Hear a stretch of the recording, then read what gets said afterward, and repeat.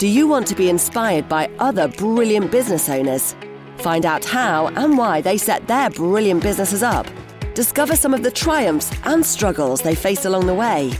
If so, then you are in the right place. Welcome to the Brilliant Businesses Podcast. We interview business owners to find out their story and journey as to how they set their businesses up. We believe that story is an important way of making their businesses shine, and we share those stories on this podcast. Keep building those brilliant businesses.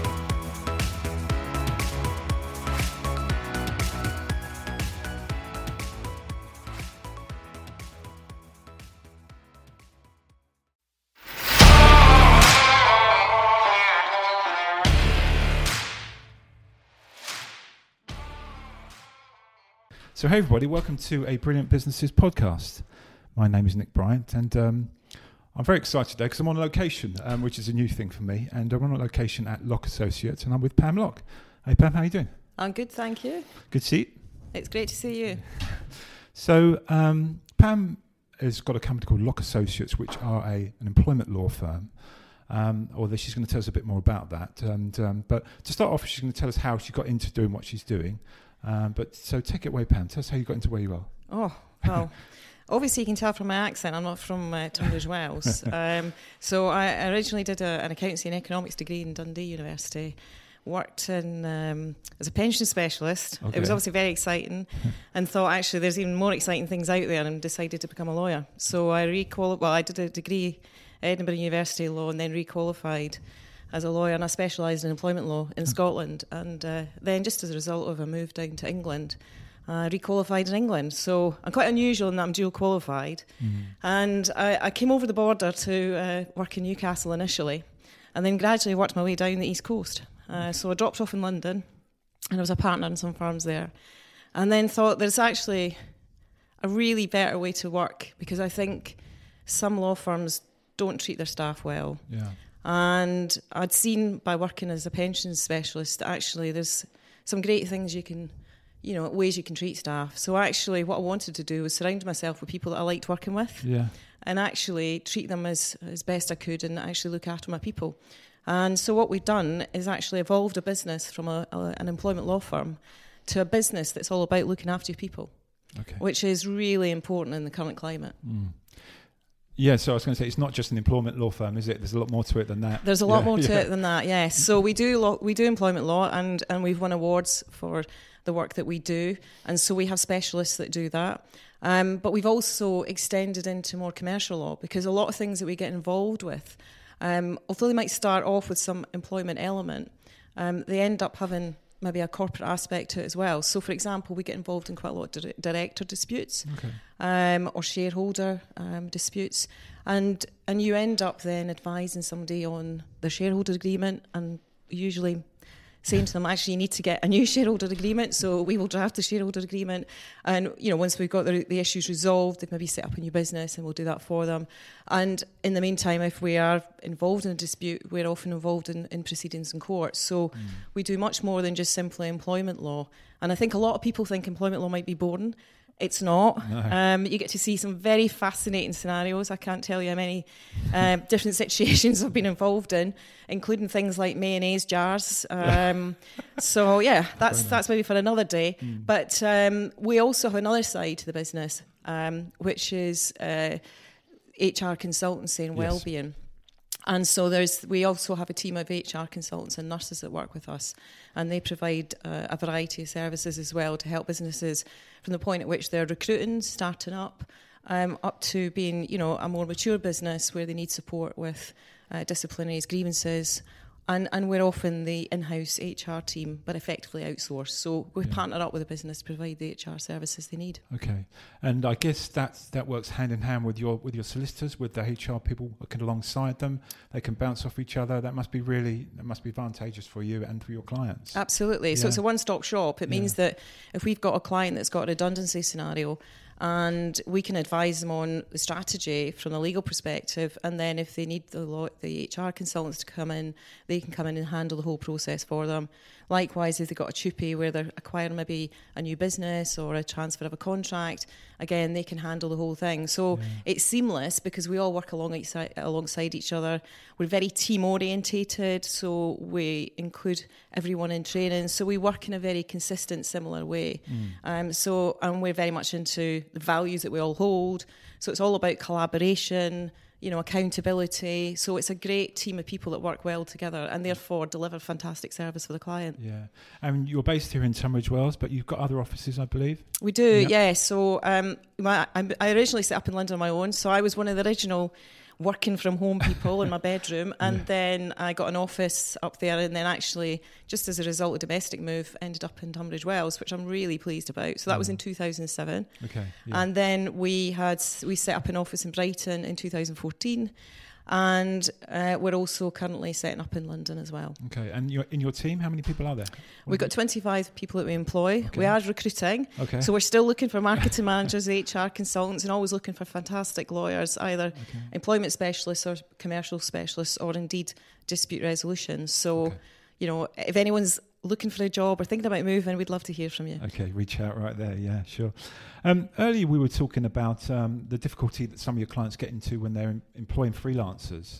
And that sort of arena. So tell us a bit about that. Well, I mean, it's something that I've always been talking to clients about. And it sort of originally, I used to do quite a lot of work in TV and media. And there was often a lot of arrangements that I call the back of the fag packet. Yeah, right. And, and that worked well in that sector at that time. And I think there's a lot of people who have still taken that sort of view, that it's a sort of loose arrangement, which is fine when everything's going well.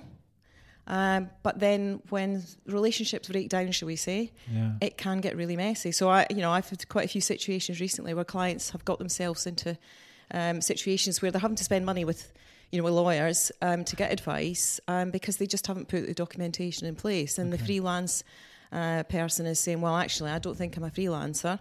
I'm not self-employed. I think I'm actually been employed or I've been a worker. And if they're a worker, they're entitled to get holidays and other statutory rights. They can actually claim that backwards as well. So you could be looking at quite significant back payments if somebody was found to be a worker. If they're employed, they get the similar rights, although they've got even more. And they've got then protection from being unfairly dismissed. So if you've ended the relationship and you haven't done it properly, then you're exposed to claims for unfair dismissal as well. So, of course, when you think you've got a freelancer and you treat them as a freelancer, but actually, ultimately, retrospectively, someone turns around and says, well, actually, like a tribunal judge says, well, they were a worker or an employee, you're in a situation where you could be facing quite significant awards. So, we're trying to get the message out to people.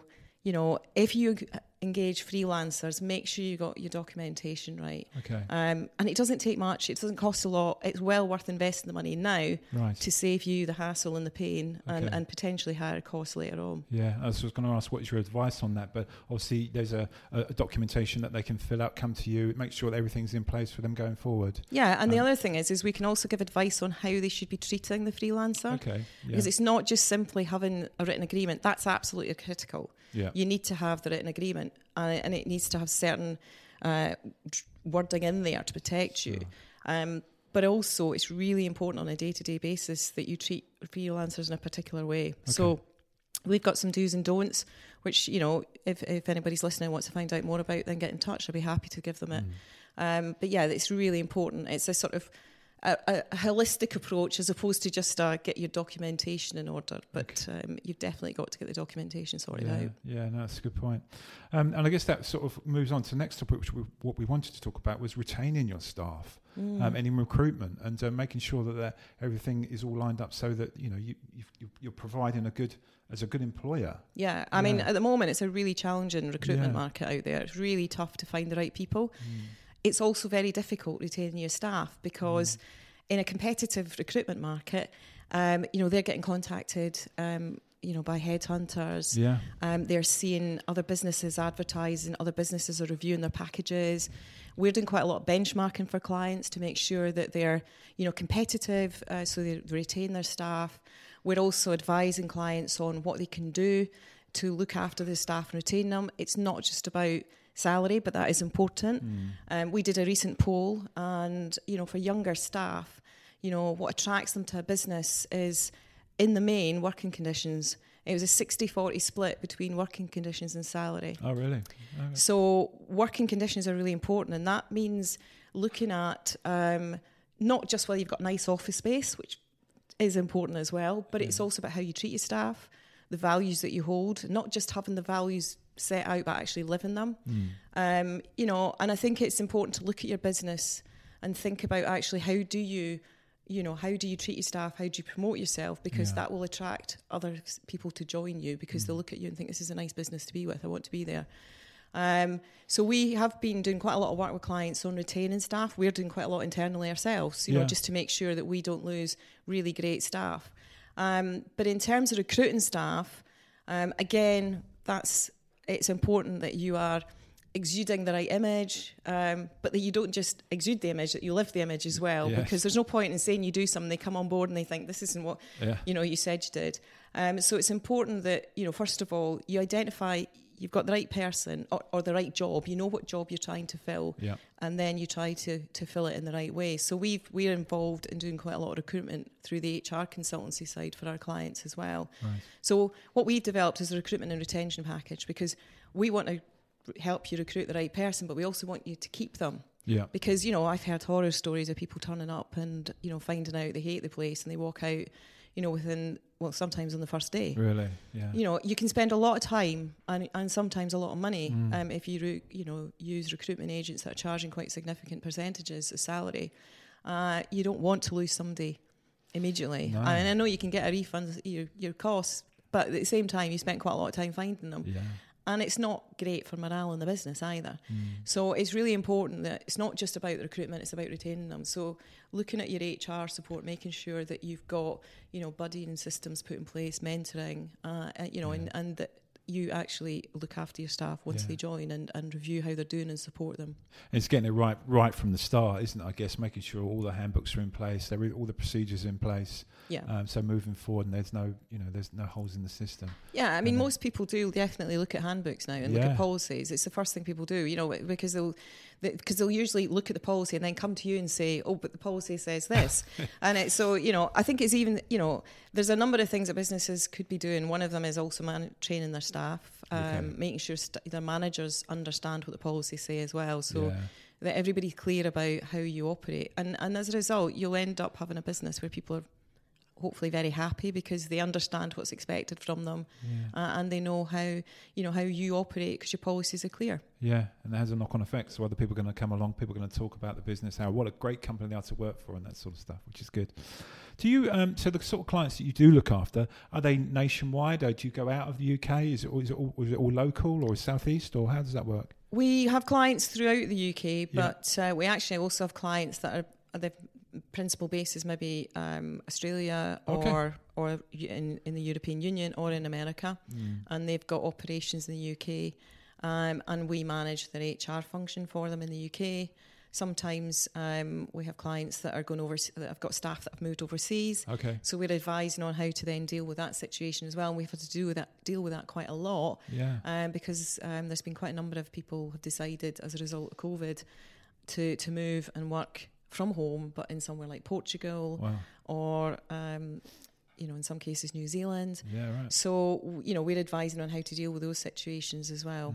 Because when we met last time, we were talking about the Zoom environment now for working that a lot of people seem to be preferring. However, we were also speaking that can cause difficulties within a business because you can't really see how they're feeling through Zoom. If you're having a meeting, maybe they've got an HR problem or they've got something that's on their mind. You're never going to get that over Zoom.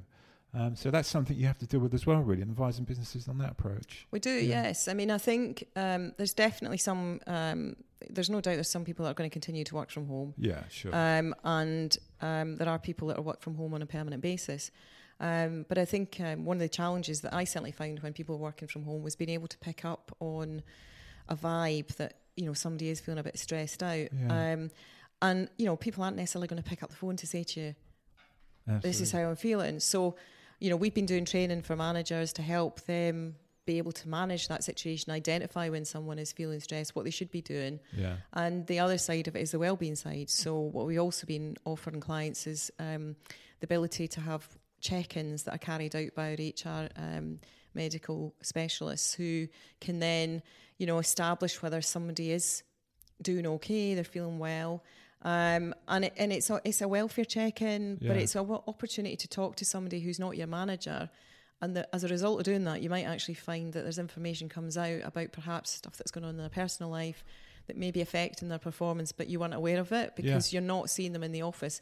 So, I mean, that sort of chiller chat, you know, or cooler chat, as we call it as well, you know, that sometimes is missing when you're not, you know, in the office. And I think, you know, it's really important to find a way to try and find a mechanism to replicate that if possible, if somebody's working from home. Yeah, it's really important, really important. So what does the future hold? What plans have you got? More growth, I would have thought. Well, I think, definitely. Yeah. I mean, we continue to innovate. We have brought, you know, in the past, we've developed some innovative services for clients, because we see things that are happening, or we anticipate trends, and we're trying to act upon them so we can deliver a great service to clients and, you know, continue to provide this one-stop shop. So we have some exciting plans that I can't divulge at the moment in terms of innovations, but also, yes, we continue to expand, but we have to expand around the right people, because people are our business, is our strapline, but it's also what I do genuinely believe. We want to work with great people in a team and enjoy working together, and that means that we have to find the right fit. So for me, it's about recruiting the right people, but it's also about continuing to develop business so they can all benefit and we can continue to have fun, because I think it's really important to have fun at work. Yes. We spend so much time together. Yeah. You've got to have some fun at work. So we have got some exciting plans for that as well, in terms of internally what we're doing. Excellent. Well, thanks, Pam. That's been great. It's been a great insight into what you do and how it all started. If anyone has any requirements for either employment law, well-being, HR, then please get in touch with Pam. All her details are on the Brilliant Businesses website. And so thanks, Pam. Thank you for welcoming me in here, and thank you for joining me on the podcast. It's good to see you. It's great to be with you. Thank you. And we'll catch you for another podcast soon. Thanks very much.